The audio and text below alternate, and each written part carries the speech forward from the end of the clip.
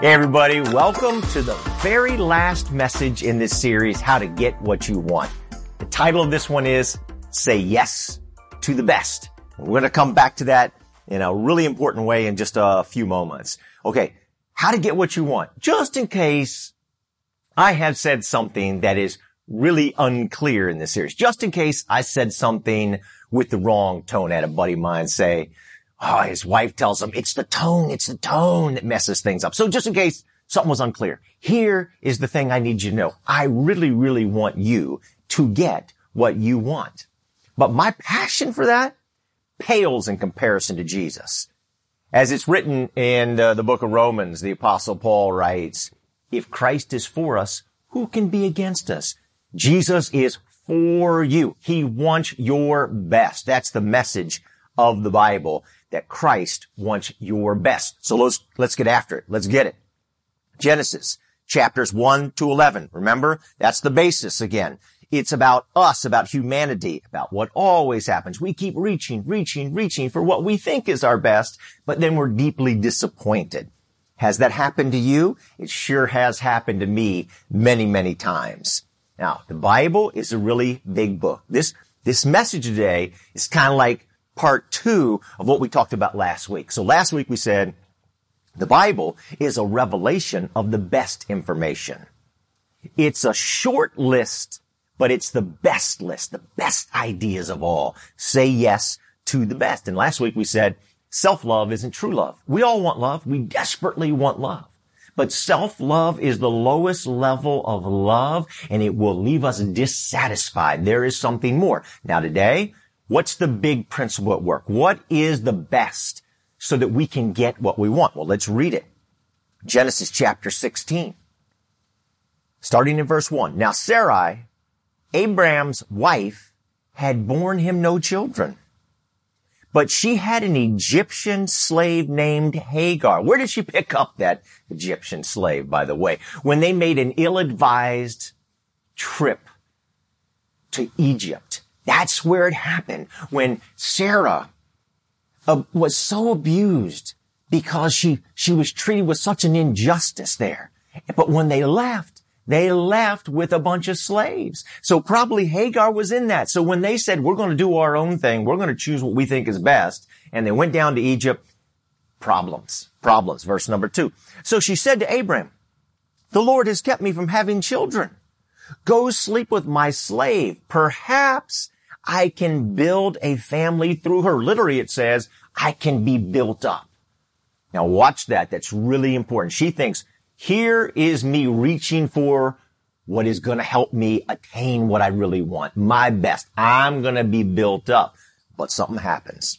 Abraham agreed to what Sarai said. So after Abraham had been living in Canaan 10 years, Sarai, his wife, took her Egyptian slave Hagar and gave her to her husband to be his wife. Isn't that interesting? The exact same words used in the story of Adam and Eve. Eve took the fruit of the tree that they should not eat from, took and gave to Adam. Here, you see that Sarai took Hagar and gave to the husband, thinking she's going to be built up. But what happens? Verse 4, he slept with Hagar. And she conceived. When she knew she was pregnant, she began to despise her mistress. Then Sarai said to Abraham, you are responsible for the wrong I'm suffering. I put my slave in your arms, and now that she knows she is pregnant, she despises me. May the Lord judge between you and me. She thought she was going to be built up, but instead she was brought low. She was despised. She was ashamed. She was empty. Same thing happens with Adam and Eve. Same thing happens with Sarai and Abraham. How about you? It's happened with me many times. I reach, that's going to make me fulfilled. That's going to be the thing I want. And I reach it and I get it deeply. I thought it was going to build me up. Instead, it tore me down. Has that happened to you before? Well, here's the principle that is at work that's going to help us with that. So final verse. Very important here. This is where we get say yes to the best. Verse 6. Your slave is in your hands, Abraham said. Do with her whatever you think best. What did Sarai think best? Then Sarai mistreated Hagar, so she fled from her. So Hagar just runs out into the desert. She's alone. She's pregnant in the middle of the desert. She's in a very perilous situation because Sarai thought the best thing to do was to mistreat Hagar. And she runs to a place. And then you get something really fascinating here. It's a very, very, very sad story. But something happens out in that desert. And God appears to her. And Hagar is the very first person in all of Scripture to give God a name. And she calls the place where she is Beer Lahai Roi, which stands for this: you are the God who sees me. You ever felt that way before? You going through something terrible? Like, does God even see me? Hagar says, you are the God who sees me, because God sees you. No matter what situation you're in right now, no matter how bad it is, no matter how hopeless it seems, God says, I see you. I see you. And this is exactly what God says to Hagar. I am the God who sees you.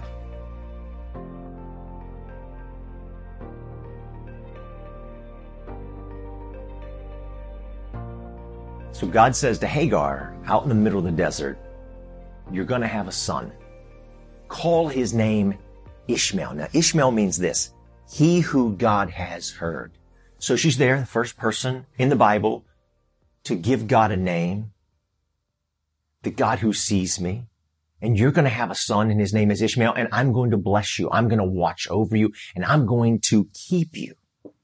Now, help me complete this really well-known phrase. What goes around, put it in the chat. How does that end? What goes around, Justin Timberlake actually wrote a song a number of years ago, sang a song a couple years ago about this, about what goes around. He talks about the fact that he's dating his girlfriend, she cheats on him. And now the person that she cheated with on him, well, that person is now cheating on her. And he's like, what goes around? You cheated on me, now you're getting cheated on. I have no sympathy. I have no sympathy for you whatsoever, because what goes around, how do you put, I hope you put that in there. What goes around comes around. Or payback is don't put that in the chat. Don't put that part in the chat. All right. Thank you.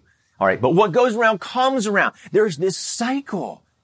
This is what's going on here. Now check this out, everybody. This is a very, very important principle. Again, the Bible is a revelation of the best information. It's a short list, but the best list of the principles that we need to get what we want. And the Bible just keeps saying those principles over and over again. These stories in the Bible aren't like, oh, here's another story. Here's another principle. No, it's a redo of the most important principles that if I put them in place in my life, I will get what I want. And why does the Bible do that? Because our minds are leaky. I heard that years ago. I'm like, exactly right.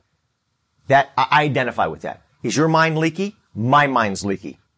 I think about this. My wife is an incredible gift giver. Incredible. And here's something about incredible gift givers, that when they give a gift and they think a lot and they put a lot of thought into giving a gift, they would like to see a response. I'm a non-responder on gifts. That was just the way I always was. So she'd give me a gift, I'd open it, and I'd say, oh, thank you, and I put it aside. No. Talented gift givers like my wife, Krista, they want a response like, oh, thank you, you work so hard. But they also like to be given gifts. Like if I go on a trip, just pick up something small and say, I was thinking about you. But do I do that? I mean, there's a very short list of things that are really important to her. Do I do it? No, my mind is so leaky, and I come back from a trip like, how can I forget again? What's the one thing we learn from history? What is it, everybody? We don't learn from history. Our minds are leaky. We keep repeating the same failures. God knows that. That's why in God's word, he just keeps giving the same major revelatory principles that will help us get what we want. Now, all that being said, what do you think Sarai is going to do after she was mistreated down in Egypt? So Abraham, her husband, in a position of power, says, Sarai, deny the marriage. I'm going to commit you to adultery. You're going to suffer a grave injustice, and Pharaoh is going to take you as his wife, and you're going to be abused. You're going to suffer. Pharaoh, in a position of power, takes her, and she suffers. Now, What is happening in Genesis 16 is the mirror image of all that. Now Sarai's in a position of power. She knows what it's like to suffer an injustice from a person in a position of power. Would she ever consider doing the same thing? It is so natural for us. What goes around comes around.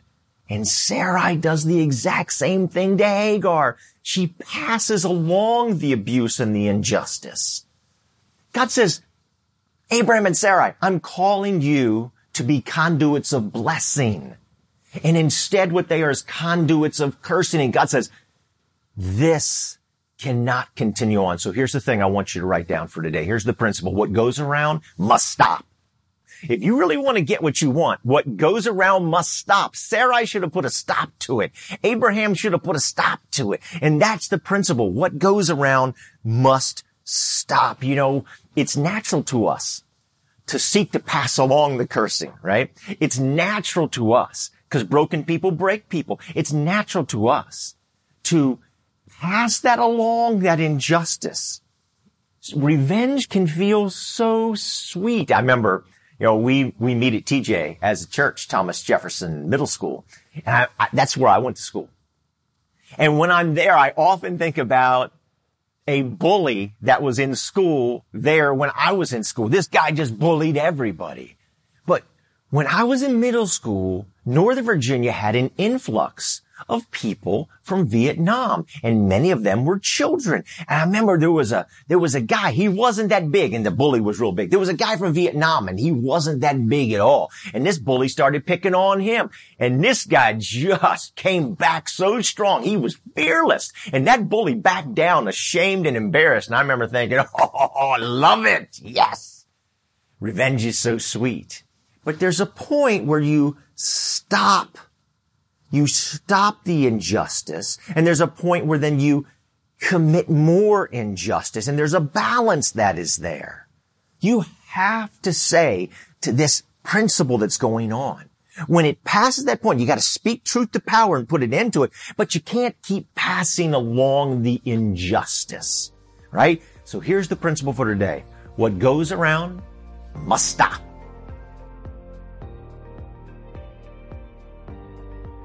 Okay, as I said last week, biblical philosophy or wisdom, what the Bible is pointing to so clearly is the way the world ought to be. Greek philosophy is the way the world is.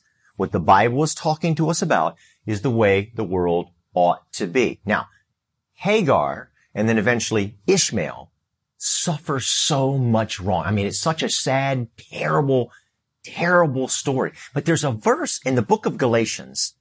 Paul writes these, and it's just so hard to understand. Galatians 4:30. But what does the scripture say? And here it comes. Cast out the slave woman. Speaking of Hagar, cast out the slave woman and her son. For the son of the slave woman shall not inherit with the son of the free woman. Everybody, how do you make sense of that? Hagar's already been through enough, and now we're going to cast her out? I mean, is it okay to mistreat certain people? What's going on here? How do we make sense of what's happening here? Well, throughout the Bible, there's this thing about the firstborn. Like the firstborn are constantly not accepted over and over. Cain makes a sacrifice. His sacrifice is not accepted. We really don't understand why. And he's very hurt by that. He's very angry. He ends up killing his brother over that whole thing. That Ishmael is not accepted. Isaac is the secondborn. Ishmael, the firstborn. Esau, the firstborn, is not accepted. Jacob, the secondborn, is. And then how about in Egypt? A lot of people have a problem with this. Why were all the firstborn sons killed? How is that fair that all these babies die? What's going on here? Well, Romans 9:13, even to make it even more difficult, a verse that's always been confusing to me. It's said in Malachi, and then Paul repeats it in Romans 9:13. He says this, Jacob I have loved, but Esau I have hated. What? Tell me, everybody, is going on here. So here's the thing. Again, I want to end this series by talking about what has helped me so much understand the Bible. Because if I don't understand the Bible, I'm not going to study the Bible. If I don't understand the Bible, I'm going to twist and turn the Bible, maybe reject the Bible, or maybe pass along information that is really, really hurtful. So what has helped me, transformed my understanding, and just brought the Bible to life? The principles are so powerful, a revelation of the very best information. All of this goes back to the principle of the firstborn, and that starts in Genesis chapter 4. It says, Adam made love to his wife, Eve, and she became pregnant and gave birth to Cain. The name Cain means to acquire, to possess. She said, with the help of the Lord, I have brought forth a man. Now, everybody, actually in Hebrew, it's a little more nuanced than that. Okay? So Cain's name means basically, I'm going to acquire it. And now she says, with the help of the Lord, I have brought forth a man. The essence of what's being said there in the original Hebrew, ancient Hebrew, is God did it. Now I've done it. I've done it. I've accomplished. God did it. I have done it, and I've done it on my own. There's an arrogance and there's a pride. There is, I am going to do it my way. With the help of the Lord, I've brought forth a man. I did it. Later, she gave birth to Abel. What does Abel's name mean? It means nothing. I did it. And then this means nothing. The second born is nothing. Now, Abel kept flocks, and Cain, what did he do? He worked the soil. Now, you remember what Abraham said to Sarai before, she mistreats her and she runs away, Hagar runs away. He says, do whatever you think is best. This is what's going on here. Whatever we think is best is to pass along pain instead of to pass along the blessing. And whatever goes around must stop. And that is what the principle of the firstborn here. That is why God says, no, Cain is not acceptable. Ishmael's not acceptable, right? Esau's not acceptable. The firstborn in Egypt's not acceptable. It's looking to a principle. Listen, here's the thing that helps me so much. You want to, in wisdom literature, which is what the Bible is, look for the principle first, not the person. Because we get tied up in the person. We think, oh, God's being so mean. This is so nasty. That's not what's going on. There's a principle of the firstborn here. And the principle of the firstborn in Scripture is, I did it. I'll make my own way. I'll do what I think is best. And what does Sarai do? What does she think's best? She thinks what is best is to mistreat and to cause Hagar to suffer the same abuse that she did, to pass it along. Well, it happened to me. Now it's going to happen to you. And God says the principle here is what goes around must stop.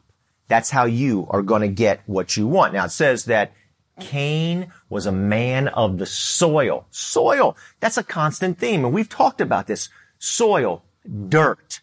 Dirt is that part of us that the Bible describes as flesh. It's self. It's getting what you want. It's self-love, the lowest form of love. Dirt, soil, earth, flesh, the world. All of those things then end up bringing us low. Sarai, she says, I'm going to be built up. I'm going to feel better if I mistreat Hagar. If I pass along the same injustice I suffered to her, what goes around comes around. And instead she's brought low. God wants you to be brought high, to be honored. So he says what goes around must stop. You can't. So Cain is a man of the soil. He's doing what he thinks is best. Esau was a man of the soil, where Jacob was a man of the book. This is the principle that's being addressed here. This independence from God. I'm going to do what I think is best. God, you told me that this isn't the way that's best, but I think it's best. And we end up getting what we don't want.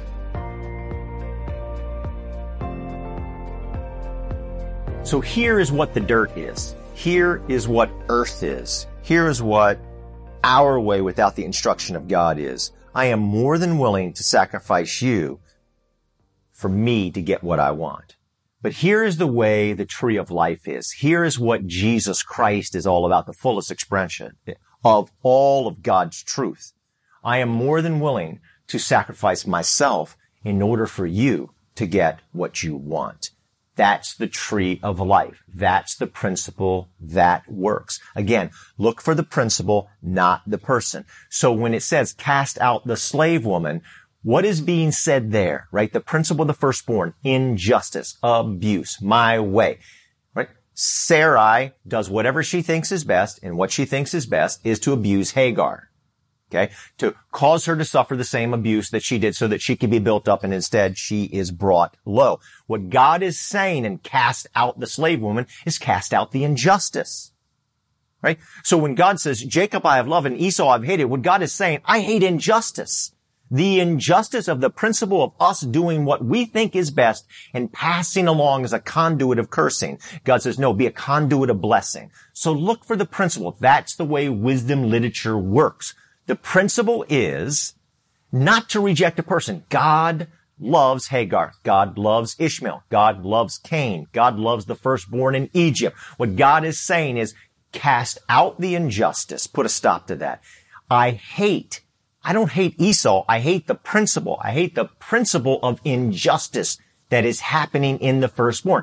That helps the Bible to come in to a clear understanding of what's being said. Because if you read it any other way, then all of a sudden the Bible's all over the place. God says, I love all people. All people are created in my image. Oh, but by the way, I hate Esau. So it's the principle at work. That has helped me so much. What goes around must stop. Now, what is so interesting, everybody, is the first three generations of the matriarch, right? You got Sarai, the wife of Abraham, and then you got Rebekah, the wife of Isaac, and then you have Rachel, one of the wives of Jacob. He has all kinds of wives. It's a total mess, complete terrible story, right? That doesn't work, right? The Bible is totally saying polygamy is not going to work. Okay. But all three of those generations suffer infertility. Why? I mean, particularly of Sarah, it goes so long with infertility. Like, what is this all about? It's the principle of the firstborn. Eve says, I did it. I possessed what I wanted with no help from God. I did it just like God. I don't need God. And so why do we have so much infertility? Well, one of the main reasons we have so much infertility is so that the matriarchs, Sarai, Rebekah, and Rachel, know that it's a gift from God, that we must, with God's revelation of the best information, follow the very principles of God. But you know what? They get it in 3 generations. And then basically, you don't have any more big stories of infertility going on because they get it. It only takes the women 3 generations. Now, how's Abraham? How is he going to learn the point that you can't keep doing injustice against people? Genesis 17, right after this story. What is that? Circumcision. As I said last week, the judgment of the genitals. We're going to cut something off so you will forever be reminded of this. So what is circumcision? It is a forever reminder, don't sexually abuse other people. Did we learn that as men in 3 generations? No, that went way past the first 3 generations, right? Samson couldn't seem to learn it. David couldn't seem to learn it. Solomon couldn't seem to learn it. We're suffering with it today. It took the women 3 generations in the Bible, and the men, well, we're still struggling with this concept mightily. But that was the point. The point of circumcision was don't use this part of your body to sexually abuse anyone. That's off limits. You do not pass that on. There's a concept in the Bible, unheard of. Nobody had ever heard of it before. It was so foreign, and that is, you have to speak truth to power. Yes. Do you think it's good to speak truth to power? So like when somebody in a position of power physically, financially, sexually abuses somebody else, do you think it's good that they're held accountable? Of course you do. Of course you do. If you like that concept, no, if you love that concept, you can thank the Bible for introducing that concept because that was so foreign. Nobody had ever heard of that before. You just do what power tells you to do. The king has all power. And yet the Bible introduces this concept to us. This such an important concept that you have to speak truth to power, that injustice must stop. What goes around must stop. So in Israel, what they set up is you had kings, right? Now, kings in those days had all power to do anything you want. But you had a system of priests. And the priest was to speak truth to power and say, hey, stop that.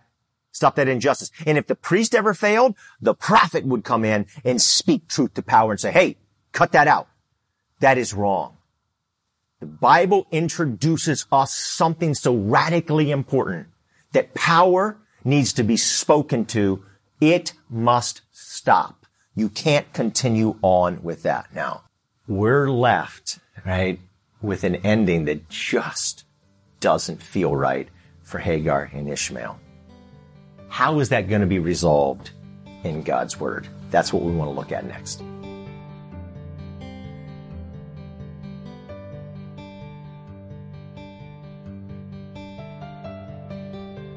So the story of Hagar and Ishmael really needs an appropriate, a moral ending, because it's just an incredibly terrible story. Is that just the way it ends?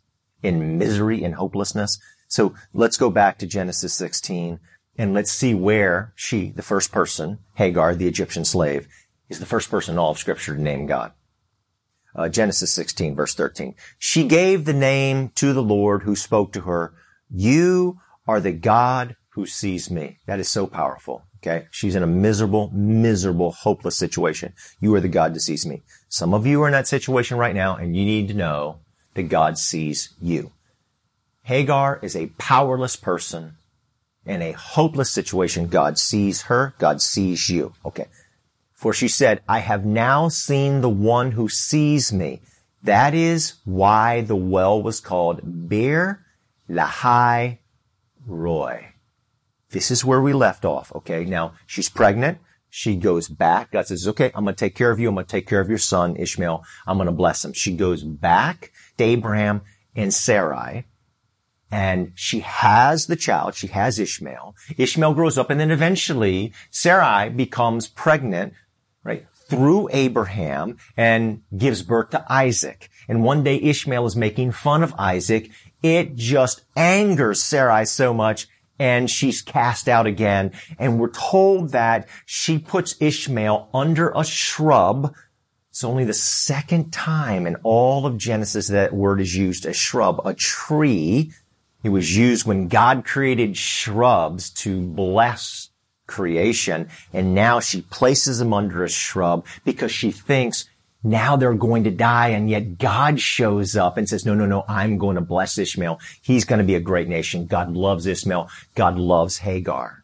Okay. But here they are. And this is kind of the last time we see them. Okay. Now, this seemingly tragic story, does it somehow end well? Now, if you catch back up to the story of Abraham and Sarai. So Sarai, her name changes to Sarah. She dies. Abraham gets a wife for Isaac. Her name is Rebekah. The next scene that seems logical in our minds is it should be the death of Abraham. And yet we're thrown this major wrench. And we're told that Abraham remarries. But not only that, everybody, he remarries, and after all those years, 25 years of can't have a kid, all of a sudden he's popping kids out. Well, his new wife is popping kids out like a rabbit, like a guppy. You ever seen a guppy give birth? I had guppies when I was a kid. Just ton. He has 6 sons. So he goes all this time, there's no kids, and all of a sudden, whammo. What is going on here? Right? At an advanced age, he is having so many kids. Well, there's an intriguing verse in Genesis 24:62. So when Rebekah, this new wife for Isaac, is coming, it says that Isaac is coming from Bir Lahai Roi. Now, Isaac had come from Bir Lahai Roi. He's coming to meet Rebekah. What is Bir Lahai Roi? It is clearly the place in Scripture associated, the first person to name God, Bir Lahai Roi, Hagar. It's the place of Hagar. Why is he coming from the place of Hagar? Why is he coming from the place of Hagar and Ishmael? What is going on here? What is Isaac doing there? Now, Abraham's new wife, her name is Keturah. That name means fragrant incense. And the ancient Jewish sages, like Rashi, said what is going on here is Isaac has gone down. Now he has a wife coming for him. He knows his wife is eventually going to be coming. And why is he in the place of Hagar and Ishmael? Because he's gone there to reunite the family. Like, that couldn't be done while Sarah was alive. But that story was left hanging with a terrible injustice. And now there must be healing. It must stop. What goes around must stop. And so Isaac goes there to reunite Hagar and Ishmael with Abraham. So this has an appropriate conclusion because God is always working towards reconciliation. God wants to put Hagar back in a place of honor, to reinstate her to the place that because she has suffered a terrible injustice, because Ishmael has suffered a terrible injustice. And God says, we can't leave that story hanging. So Isaac goes there to bring the two together. I want you to think about this. Remember the first 11 chapters of the Bible are about what always happens and how we continue to sink down, and lower to a place of misery. How does the story between the two brothers, Cain and Abel, end? It ends in death. Cain kills Abel. How does the story end between the sons of Noah? It ends in a curse. How does the story end of the sons of the great city Babel, who were doing their own thing? It ends in a deep division. Now, how do these three stories end in the Bible? Just think about this again. This is the undoing of the curse. This is the reversal of the curse. And as I said last week, I think it's important to put this out there again. This is what Maria Robinson says. Nobody can go back and start a new beginning, but anyone can start today and make a new ending. That's you. You've suffered. I've suffered. But God, following His ways, the best principles of all, we can begin writing today a brand new ending. What goes around must stop. Genesis 25. Then Abraham, this is the death of Abraham. Then Abraham breathed his last and died at a good old age, an old man full of years, and he was gathered to his people. Now check this out. His sons Isaac and Ishmael buried him side by side. They come together at his death. It doesn't end in the death of Isaac or Ishmael. Instead, they're reunited. His sons Isaac and Ishmael buried him in the cave of Machpelah near Mamre. After Abraham's death, God blessed his son Isaac. Notice this. Abraham doesn't bless Isaac. And the sages said, the ancient Jewish sages, the Jewish people who wrote this text, said that Abraham doesn't bless because he doesn't want to offend Ishmael. We see God blesses his son Isaac, who then lived near, where is he living near? Beer Lahai Roi, the place of Hagar and Ishmael. So how does the story end? Remember, okay. The story in the first 11 chapters, what always happens, human nature, soil, death, dirt, tree of knowledge of good and evil, but you only get the evil part. How does it end? Cain and Abel ends in death. Noah's sons ends in a curse. The sons of Babel end in deep division. How do these three sons end? Well, we see it right here. Isaac and Ishmael, they end reunited side by side at the death of their father Abraham. How does the story of Esau and Jacob, with all the divisions that they experience, how do they end? They end reunited. How does the story end between Jacob's sons? I mean, man, there was some serious hatred there. I mean, they beat up their brother Joseph and sold him into slavery. At the end of the story, they're reunited. Everybody, it's the reversal of the curse. If we will follow God's ways, we will end reunited, not divided, not death, not division, not all those things. Instead, we'll come back together. This is what God is working towards, the reversal of the curse. What goes around must stop. The Bible is the revelation of the best information. If we follow God's ways, we will truly get what we want. We have to put a stop to what goes around, thinking that we'll get what we want and ending up empty. So what we see as the conclusion to the story here is the reinstating, the putting back in the place of honor in position of Hagar and Ishmael. Are you Hagar? Have you been wronged? God wants to reinstate you and honor you and lift you up. Are you Ishmael?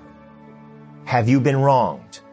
God wants to honor you and reinstate you and lift you up, but you're going to have to follow God's ways.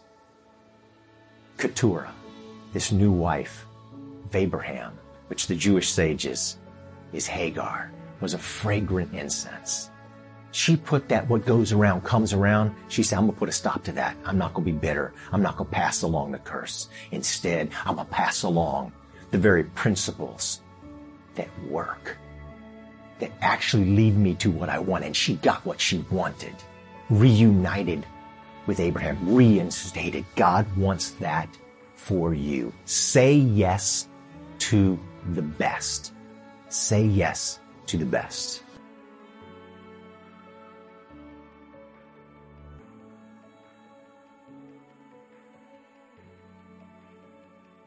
Well, everybody, thank you so much for being a part of this series, How to Get What You Want. And I'm going to end in a prayer in just a moment, but I want to encourage you to join us for a brand new series next week, The Jesus Way. Let's pray.